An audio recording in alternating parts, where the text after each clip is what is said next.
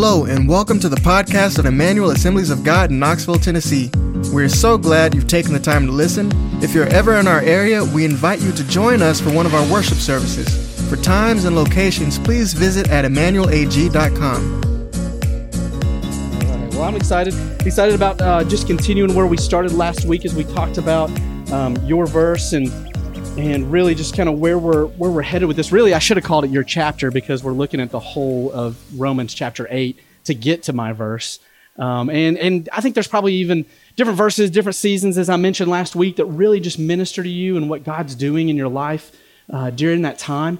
And today, I think we're going to really be blessed as we continue to look at this and what God is saying to us. And how many of you guys were here last week? Anybody catch week 1 of your verse? If you didn't, go online. Bruce does such a great job of keeping them online, keeping the podcast up there, usually about middle of the week. Usually Thursday, he's pretty good. Thursday usually drops from the Sunday before. He edits them. He doesn't just take what I say. He makes it better, right? He takes what I say and then he makes it better.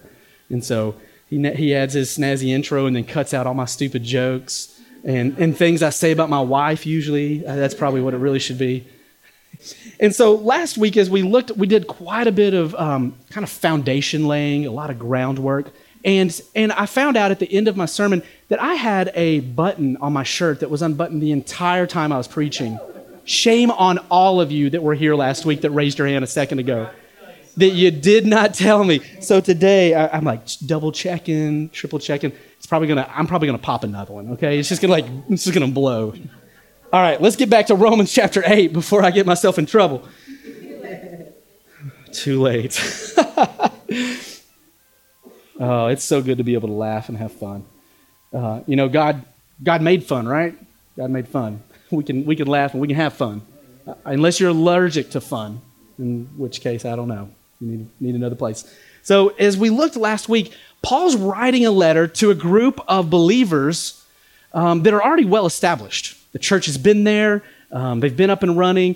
Possibly, we could even argue that they were a part of the day of Pentecost in Acts chapter 2. Some of those who were visiting from Rome and Jerusalem that particular day, that they went back as a result of what the Lord did on that day of Pentecost, and established the church that Paul is even writing to here in roughly 56, 57. I would say it's probably the end of 56 into early 57 when Paul is penning this, and he's writing it from Corinth. He's not actually ever been to Rome at this point. He desires to go there. We'll find out that Rome will be where Paul's life will end, but he's not yet traveled there yet. He has not been able to visit there. He's already planted quite a few other churches, but he's hanging out in Corinth, and he's there for about 3 months during a winter, and I believe that's when he wrote this to Rome. He sends it with one of his friends. Phoebe gets to run the letter, we're told at the end, to the church in Rome, and she's kind of his ambassador, agent, so to speak, to the church there in Rome. And really what we see is that Paul is really having to warm up the church to where he's headed because he didn't have a pre-existing relationship with them. He's having to really earn some credibility for what he wants to tell them regarding the equality of all believers, Jew and Gentile being alike. And so, last week, we looked at how there was this desire for him, and he would say things like, if I was there, in a lot of his letters, right? Paul would say that, and, I desire to come to you again, because as an apostle, a lot of the letters that he's writing, he's having to bring correction to some things that they're not doing that he's taught them, right? But he has that authority. He has that apostolic connection to them. He is their father in the faith, so to speak. And so you see that in as he writes to the Corinthian church, as he writes to Galatia and the church in Ephesus, he writes a lot of how I desire to come to you, how if I were there, I would even be bringing some correction to this area. You guys need to really step up in this and that. And so, but we don't get that with this letter to Rome, to the church in Rome, because he hadn't established that church. He hadn't been the one that laid the foundation. But what we can see is that Paul, he really values the ability for a church to run autonomously. As an apostle, yes, he wants to pioneer churches. He wants to see them grow. He wants them to be healthy. He will check in and make sure they are healthy. But he really praises them when they are doing things in a self-sustaining way. And I even mentioned this as we were having a lunch a couple of Sundays ago with those that had signed up for life groups. I mentioned that one of my professors that I had who really taught about the apostolic and fivefold ministry, team ministry, talked about how a lot of what we have today is more of a Christian company. Because if you remove the figurehead and the finances, it probably wouldn't continue to run, which is a sad truth for us to face, especially for the churches that we've established in the West. And it challenges me for what kind of institution, so to speak, are we establishing here? Is it a community that people are being developed and elders empowered and leaders raised and disciples made? Or is it one that is so run by a figurehead? I mean, here I am as the figurehead having to ask myself these questions in front of you, right? That if you removed me and you removed the budget, what would continue to exist here? And whether you agree with that or not, I'm challenged by the idea, because that's a lot of what I see in the New Testament church, especially as I reflect with that lens on the writings of Paul, on what he is writing to those churches that he has established. But here we have Rome, who's got a church that pre-existed before him. And this congregation, it is healthy for the most part, but there are some theological points that maybe haven't been highlighted or hit for them, especially in retrospect of the Jew and Gentile promises being shared together. And so a lot of the theology that Paul lays here at the beginning was the encouragement of the Gentile Christians in their faith, leveling that playing field of God's goodness and grace for all to be partakers of those precious, precious promises. He removes that barrier of superiority. And how many of you know, just because we don't look at it through the mantra of a Jew versus a Gentile, that lens there, that we still have spiritual superiority in our context here. We have those that feel like maybe they are more credible in their faith, maybe have earned a degree, maybe they've done something in their life to be able to give them the right to do this or that in ministry. And we have a lot of people that don't feel qualified. And I feel like the Lord has called us to be a priesthood of all believers. That what the Lord has called certain leadership to do, according to Ephesians 4, is to literally empower the people to do the work of ministry, to train and to develop. And that's something that is in my heart that, hey, guess what? There's going to be ministries that we start here at this church, but guess who's probably not going to start them? This guy, the one you're looking at. Because I'm not called to do that. I'm not called to start the women's ministry. Well, I might be. I'm not called to start a men's ministry and to run the life group ministry and to strengthen the children's ministry upstairs and down. And, I'm not called to do it all. I'm just not. And if I become the bottleneck to everything we're called to do in our outreaches and in our ministries, then we won't do very much. So my goal is to, how do I open this up? How do I empower the people? How do I see you, instead of my dream being to become successful, my dream is to see you fulfill yours, what God has placed inside you. And I believe a lot of what Paul does here is he tries to level that playing field. He tries to support what God has already revealed to them through his precious promises. And he begins by saying that we all need justification by faith. We all start here.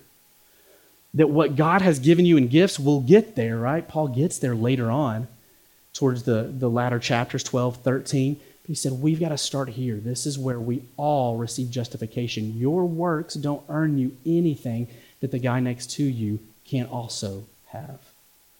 And I think that's the beauty of what Christ has done. And yes, while justification by faith is crucial, we also see that he talks about the life in Christ.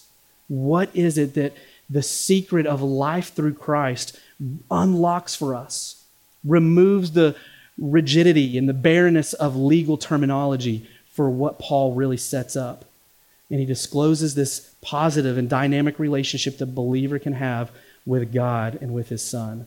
And thankfully, we don't have to choose between those two ideas that Paul introduces. We have them together. Because without justification, there can be no life in Christ. And such life in turn confirms the reality of what he has done in us. And so we started last week with my chapter, right? Your verse, my chapter, with Romans 8, verse 1. And so I just want to hit that one more time. We said, therefore, there is now no condemnation for those who are in Christ Jesus. This is the gospel. Plain and simple, this is it.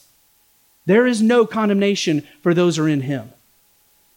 And this is the gospel for which Paul says he's not ashamed, for which he says, I will work tirelessly, that you would find that you have acceptance, forgiveness, and freedom. That you find that in Christ you have acceptance, forgiveness, and freedom. And for me, I use those words strategically because he wants you to know that in Christ you have already been accepted as a son and as a daughter for what you were originally designed and created for. And on top of that, when in Christ, yes, I'm accepted, but I'm also forgiven.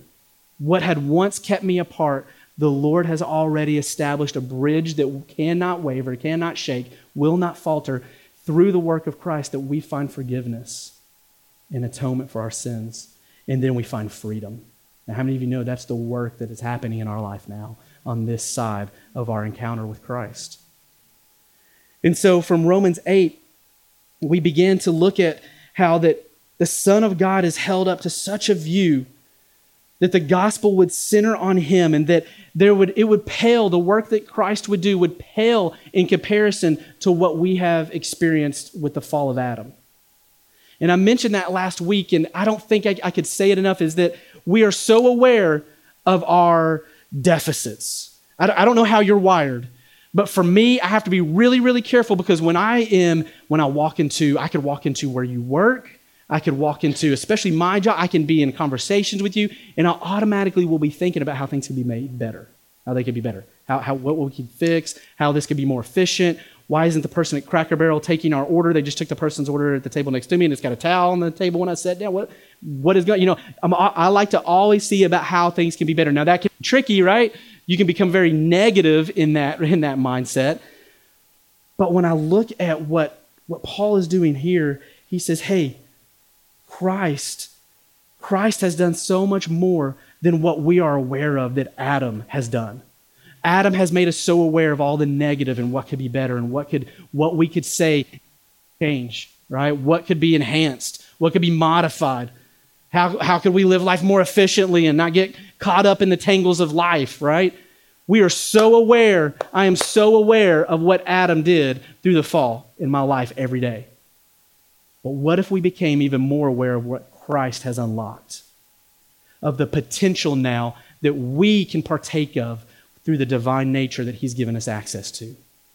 What if we were more aware of the eternal reality of what Jesus has done that makes what Adam did and unlocked in us in our sinful nature pale in comparison? And that's where I believe Paul is really hitting this chapter. He's saying, listen, the spiritual role in our life is to nurture this new creation in this life. And he does it by assuring sonship, which is where we'll get in the middle of this chapter, but also release from the bondage of sin, which is what we looked at last week. And I want us to head straight into our text for today. Romans 8. If you have it or if it's on your phone, would you dial it up? We're going to be looking at we're going to start at verse 5. So Romans 8, we've got it on the screen as well, starting in verse 5. See how far we make it through today. So Paul has said, there is therefore now no condemnation for those who are in Christ Jesus. And he's building up what the law versus the Spirit have done and unlocked in our lives. And he says in verse 5, he says, those who live according to the flesh have their minds set on what the flesh desires. But those who live in accordance with the Spirit have their minds set on what the Spirit desires. Pretty simple, right? The mind governed by the flesh is death, but the mind governed by the Spirit is life and peace. In verse 7, the mind governed by the flesh is hostile towards God. It does not submit to God's law, nor can it even do so. And finally, in verse 8, those who are in the realm of the flesh cannot please God. If you'll go back to verse 5. So Paul does a lot of dialogue here about the flesh and the spirit. And I think sometimes it can get confusing because Paul will use the term sarche, the flesh, to mean different things. He could literally just be referring to your body, your physical flesh. Or for in this case, he's talking about a sinful nature, an unregenerated side of us that has not been redeemed, our fleshly desires, the desires that we were born with due to that original sin. And he says here, he says, those who live according to the flesh, that unregenerated side of yourselves, you have your mind set on what that flesh desires. You can't help but just follow the ways of the flesh, of what that nature wants to do. He says, but those who live in accordance with the Spirit, those who have their mind set on what the Spirit desires, it's such a contrast. You have one that leads to death and another that leads to life and peace. And so that phrase here is literally talking about to be in the flesh, to be controlled by that sinful nature, to be in that unregenerated state. And to live according to the flesh is to have the flesh as your regulating principles for your life. To say that this is what drives me, this is my value, so it is based on this that has not been redeemed. And Paul is saying, if you continue to conduct yourselves in these ways, it will lead to a place that leads to death. It will lead to not only spiritual death, but even physical death. And he introduces these terms in verse 4, but now he's giving greater contrast to what they look like and how they play out in our lives. And this isn't the only place we find this in Paul's letters, right? We see this in a lot of what he writes. In Galatians 5, if you'll go there for me, Zay, in Galatians 5, verse 16, he says, so I say, walk by the Spirit. And when you walk by the Spirit, you will not gratify the desires of the flesh. Okay. All right, Paul, it sounds easy. I don't know if it really is going to be easy. And then verse 17, he says, for the flesh desires what is contrary to the Spirit. Okay, yeah, I get that. And the Spirit what is contrary to the flesh. And they are in conflict with each other, so that you do not do whatever you want. And I feel like he's almost even highlighted back to chapter 7 of Romans, of what he talks about the struggle that we have to do what we don't want to do and not do what we wish we were doing, and that struggle. But thanks be to God, he says, who has brought us this freedom. And for me, Paul really boils it down to what you have your mind set on. And when we have our mind set on the things of the Spirit, we are able to stay in stride with what his ways are, with what he has for our life. And I think these ideas are almost interchangeably, that where our mind dwells, so where our feet follow. That where our mind dwells, so where our feet follow. That what we think about, what consumes us, what we dwell on, that's what we're going to live out in our lives. And Paul spends so much time talking about this that he's saying, hey, you can't hear this enough. That what you entertain up here is what you're going to end up living out right here. And I don't know if you ever struggle with some of those rabbit trails that your thoughts can send you down, but I'll tell you, even this week, I was reminded that from a place of hurt, when we are wounded or offended or have experienced something, how many of you know the first thing that begins to carry you away is your thoughts, right? And your thoughts will just take you down a spiral. You know they're unhealthy. You know the emotions that it's bringing. None of it's going to benefit you. And usually that spiral, oh man, I'm telling you from like firsthand experience again, right? This is still what we are in this battle of keeping our mind stayed on the Lord and following what he has for us in the freedom that the Spirit will unlock for us. But usually in our flesh, and the enemy will let us dwell there forever, right? He'll even help some other thoughts kind of sneak in there. When we get our minds set on things, especially from a place of hurt, because how many of you know from a place of hurt, you're going to justify your thoughts, you're going to justify your feelings, you're going to justify why you are now going to create barriers and create distance so that you begin to do, some foolish things that we do to protect ourselves from getting hurt again, and the spiral of thoughts begin to insulate us in negativity. And so our thoughts are so crucial, and Paul is just blasting that to them. Listen, set your mind on the things of the Spirit, because we will give ourselves some facts. We played Truth or Dare, two truths and a lie last week with our young adults. And Nolan said this. He's like, oh man, any good lie's got a little bit of truth sprinkled on it, because it was really hard to pick his out. He's like, oh, any good lie's got a little bit of truth sprinkled on it. But usually the things that we really begin to warp in our mind, they've got facts sprinkled all over it. And I'm using facts, not truth. And let me explain the difference. Because we will usually, my Brittany, Josh, it's driving me crazy today. There it goes again, Meshach. Oh my goodness. I'm going to end up using that hand mic. Oh my goodness. Give me a second. Bruce, cut this out, all right? Edit this. I'm going to have to tape it. I'm going to have to tape to the side of my head or something. This is ridiculous. Okay. It's going to last like 3 seconds. All right, I'm going to stand real still. So, this won't be awkward at all. Man, that's why you don't go there anymore. All right, back on track. So usually, right? Let me just tell you this week for me, and it doesn't happen often, but man, I really got offended. I got hurt. I feel like I had put myself out there in a vulnerable way, and I got hurt by someone who means a lot to me. And guess what? It no longer had anything to do with the small situation that it was about. Okay? And I recognize that. But as soon as I wasn't communicating about it, as soon as we didn't work it out, the thoughts start, right? And I've got some facts here of this and that and what they haven't done and what I feel like I've done, and I start stacking those against each other. I've got facts, but those facts are not bringing me any freedom. They are not bringing me any restoration. Those facts are actually bringing me more bondage, the way that the enemy and my flesh is using them. And it is so unhealthy that until we begin to communicate that with someone, until we work through those and we start to say, you know what, even my facts, they bow the knee to the truth of what is more important, which is our relationship, which is our love for each other, which is our commitment, which is so many other things than this small situation that is blown out of proportion up here. And my emotions are having a heyday with it, and the enemy's glad to create this wedge. But how many of you know if we continue to dwell on those things in every area of our life, we become so insulated in negativity that it'll eat us alive. We will have no life and peace. Instead, we will be rotting away over here in death because we've allowed the flesh to have a heyday because our mind has been dwelling there. Does that make sense? Anybody else relate to that process? I think the Lord may have had me go through that tough time just to be able to say that. But we do. That's real life. That's what happens. But we have to communicate about it. We've got to cut that off at the head. If we allow it to fester, even a little bit of death in our life, if we allow that to fester, boy, it's going to get ugly real quick in our soul. And when that's not the redeemed part of us, that we want the Lord to really work in that area. So let's bring that to Him.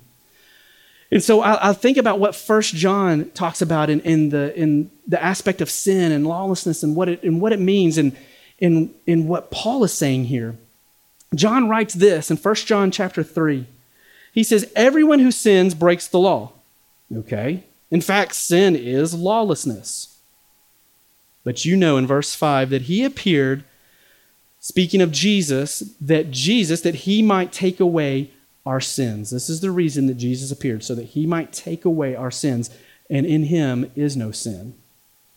Verse 6, no one who lives in Him keeps on sinning.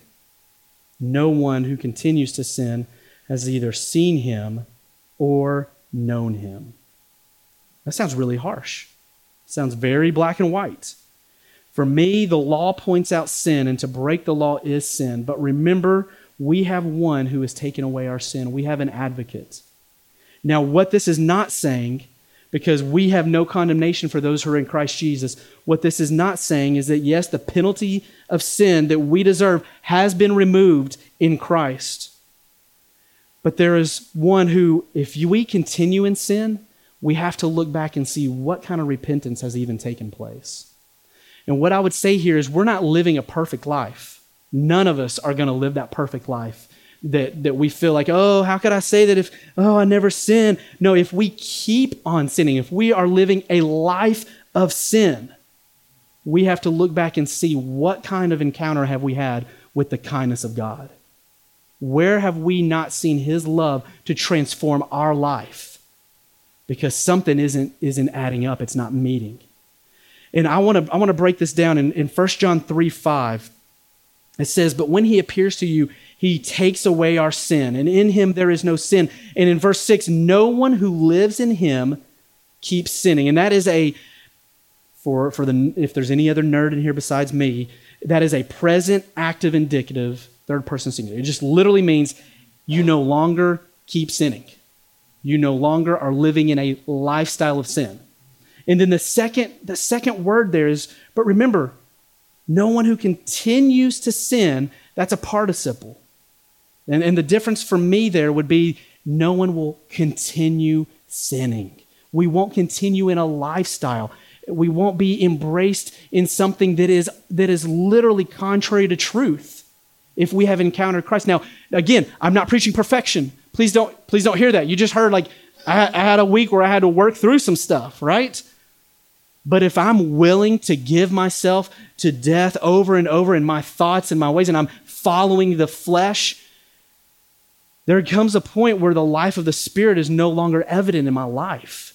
And I don't want to get into how far's too far and backsliding, is it possible, and walking away from the Lord. What I want us to look at is that there is something that Paul says is so important with where we dwell our thoughts and how it will work out into how we live our life. We know, we be, we do. We know God's truth and His love for us. We become who He's called us to be, and then we can live out what He empowers us to do. Instead, he draws our attention, Paul is drawing our attention to this place of strength and power for our spiritual journey, where our minds and thoughts dwell. This is the battle for spiritual life. This is where it is all decided, where death and life happen right here. It's happening right here in this gray matter between the ears. What we entertain here is what we will walk out in our life. Colossians 3, this is probably one of my favorite passages of Scripture. This could be tattooed on the other arm, right? This could be on the other. Anyways. I won't say anything else. Colossians 3.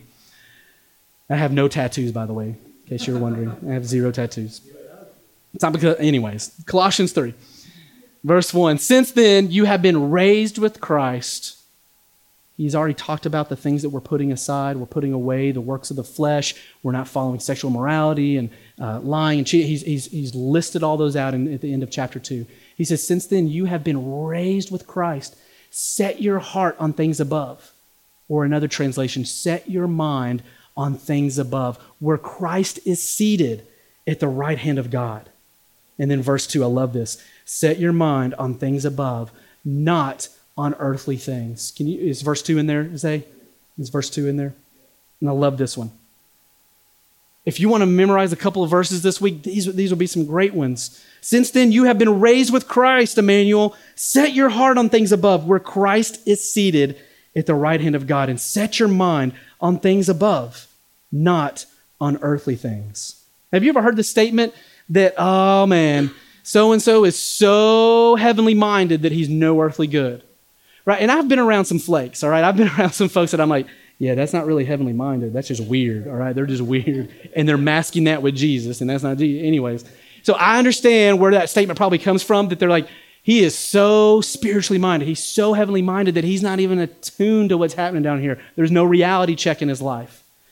I'd really fact check that, right? I would tell you that we are probably no earthly good until we are heavenly minded. Until we are so attuned to what the Father's heart is for the people that we're working with, for our family, for ourselves, for our spouse, for our families. We have no mindset for the way that Christ has for them. Instead, what are we doing? We're just trying to just get through and not cause too much conflict, and let's just live in harmony and peace. But it's not empowered by the Spirit.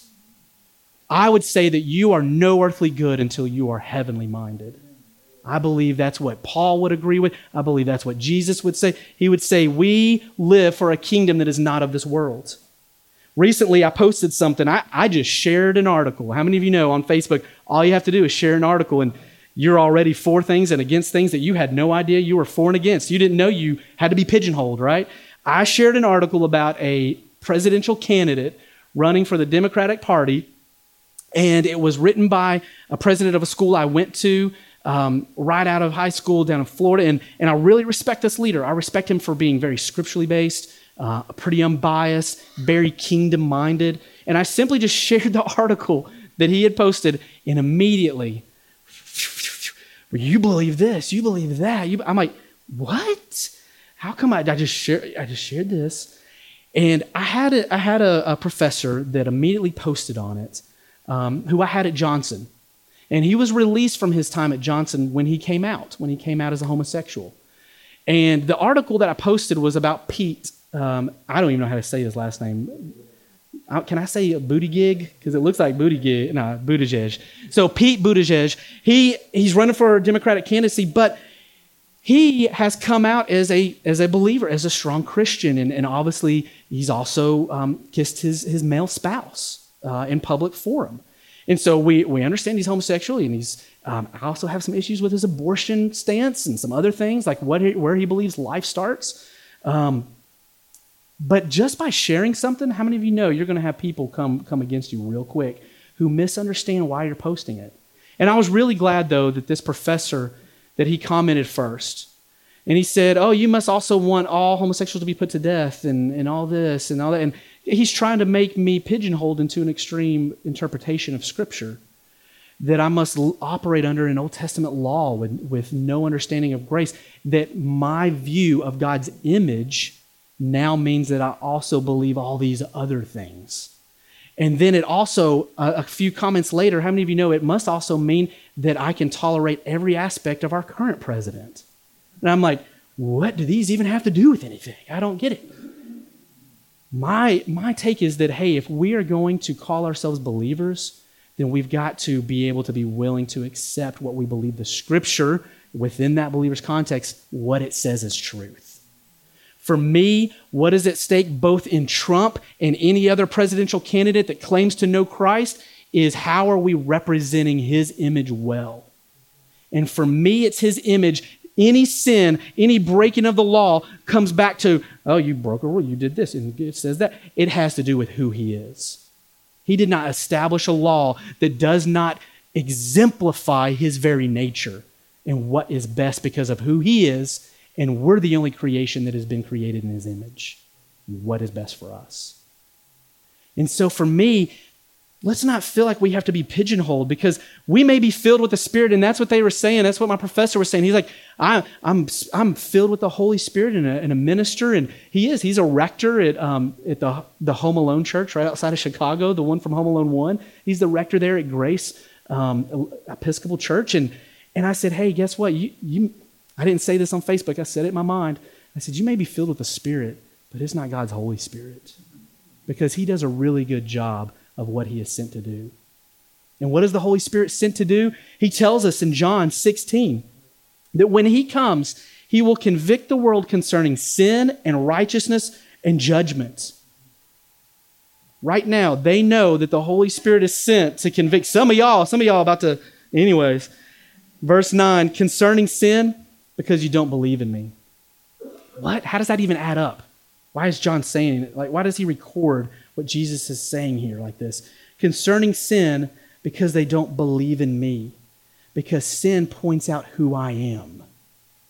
And concerning righteousness, because I go to the Father and we have an advocate who stands before the Father on our behalf, and you will no longer see me. And concerning judgment, because of the ruler of this world is judge. We will all stand before a judge one day, but we need to know we're operating in a world that has already stood judged. That the ruler of this world, the spirit of the air, the enemy that comes against us, he has nothing on what our God has already declared about him. And so we set our mind on things above, where Christ is seated. We put our thoughts on things above. We become so heavenly minded, seeing from the perspective of Christ, where we are seated next to him. Colossians 3 would tell us. That's where we operate from. And the Holy Spirit comes with this assignment in our lives to convict us regarding sin, righteousness, and judgment. And he's really good at it. Whether I give into it all the time or not, whether I follow his promptings and his leadings, the Holy Spirit is really good at his job. And so when we claim to have the Holy Spirit, but it doesn't line up with Scripture, that's not the Holy Spirit's work in our life. We may not be giving into what he's trying to do in our life, or we may not have him altogether. This is Jesus' words of what the Holy Spirit does in our hearts and in our lives. And when we give our lives to Christ, he fills us with his Spirit. And these are the things we begin to experience as the Spirit leads us and guides us into all truth. Amen. It's good. It's good what God does within us through his Spirit. And I love what 1 Corinthians 2:14 says. This is what Paul teaches. about the person with the Holy Spirit. He says the person without the Spirit, do you have it back there, Zay? Did I put 1 Corinthians 2:14? The person without the Spirit does not accept the things that come from the Spirit of God, but considers them literally foolishness and cannot understand them because they are discerned only through the Spirit. Stop trying to get your coworkers who aren't believers to understand your system of values. They don't get it. Your family that you love, that isn't following the Lord, they're not going to understand the things that are important to you. It is literally foolishness to them. Why you do what you do, what you base it on, does that mean you stop living your lives and you're ashamed of what you stand for? Absolutely not. But you're expecting them to understand something that they can't even understand. Because the revelation after encountering Christ for who He is hasn't happened in their life. So we pray for them. And we pray, God, please reveal yourself to them. Let them be overwhelmed by your love. Let them see you for who you are. Let them see the destiny that you have for their life. Because they're not going to be able to understand, according to Paul's words here, the person without the Spirit doesn't even accept the things that come from the Spirit of God. They consider them foolishness, and they cannot understand them because they are only discerned through the Spirit. They will not understand the basis for which you make your decisions. Your rationale, being based on eternal, heavenly things, will not compute to them. It will seem foolish. And so we pray for them to have an awakening to the reality of who He is in their life. Don't back down, don't act timid, but instead, with understanding, be prepared to point them to the hope that you have. Be prepared to point them to the hope that you have. And this is what 1 Peter 3:15, I love what it says here. It says, but if your hearts revere Christ as Lord, always be prepared to give an answer to anyone who asks the reason for the hope that you have. But do this with gentleness and respect. When our minds are fixed on Christ, when we begin to exemplify a set of principles that are not of this world, hopefully they will also see a tinge of hope that they don't have. And there will be, as we'll see in throughout Romans, we won't get there, but in Romans, they literally, Paul says, he says, what you have, Gentiles, should make even the Jews jealous for the fulfillment of the promises. Look what you have, this satisfaction in life. And when we find Christ and the hope that He gives us, it should cause those that are lost and hopeless around us to want what we have. To want what we have. And Bruce, would you come up here for a second and play? But critically, he says, do this with gentleness and respect. I removed my post altogether because it wasn't having the effect that I had hoped that it would have. And I wasn't interested in getting in Facebook dialogues about any of it. I private messaged people and individually contacted folks that I needed to talk to, that I had a relationship with, but it was people I didn't have a relationship with, just siding on there. It wasn't giving me a context, what I posted, to be able to exemplify the hope that I have with gentleness and respect. It wasn't the right place for it. It didn't give me a platform for that. We do it with gentleness and respect because we remember where we've come from. We remember what it was like to be in bondage and darkness and without hope. We do it with gentleness and respect because we're not too far removed from knowing, boy, I'm just a couple of choices away from not having some hope in some areas of my life. We do it with gentleness and respect because we can have empathy and understanding for those we're around. We do it with gentleness and respect because we're believing that God is going to do something in their life because of what He's done in ours. We can share what He has shared with us, and we continue to allow our minds to dwell on the things that He has for us, life in the Spirit, the fullness of what He has created us for. And that life and peace will trickle to those that are around us. And we'll be prepared to share why we have this hope. Would you bow your heads with me this morning?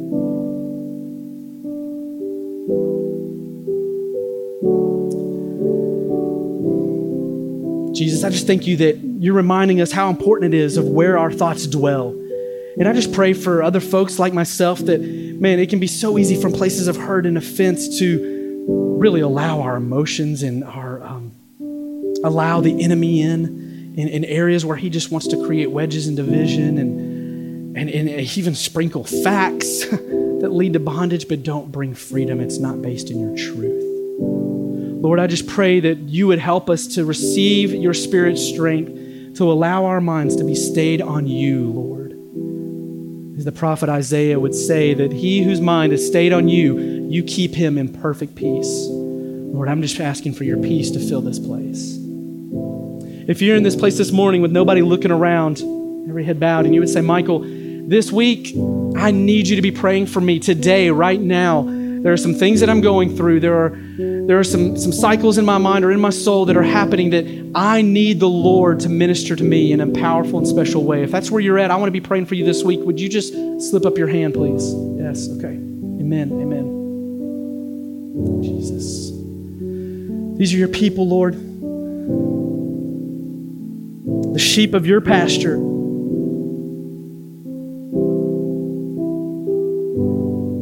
Lord, I know there are folks in this room that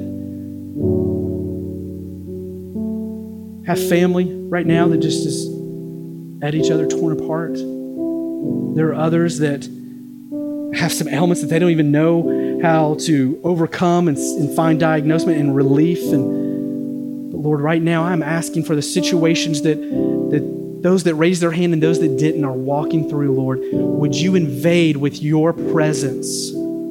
Would you allow your Holy Spirit to take captive thoughts that have begun to reign and rule but are not bringing freedom? Literally now, I just ask, Holy Spirit, you would allow every one of us in this place to be able to take every thought captive and make it obedient to Christ. Lord, I thank you for the life and the peace that you bring. We thank you that there isn't condemnation in our life, but now we can experience what you created us for, the fullness of life. We thank you that we have one another. I pray, God, that we would lean on each other well. I pray, Lord, that we would have enough honesty and transparency in our relationships to say, man, I need prayer, I need help. And so this week, God, I pray that we would not isolate, Lord, we would connect and we would find strength in your people around us. We thank you, Jesus, that you are our source. We discern your people around us well. Lord, I just pray that throughout this week, we would have an opportunity to give an answer for the hope that you have filled us with gentleness and respect, remembering what you've done in our lives, hoping for what you're going to do in theirs.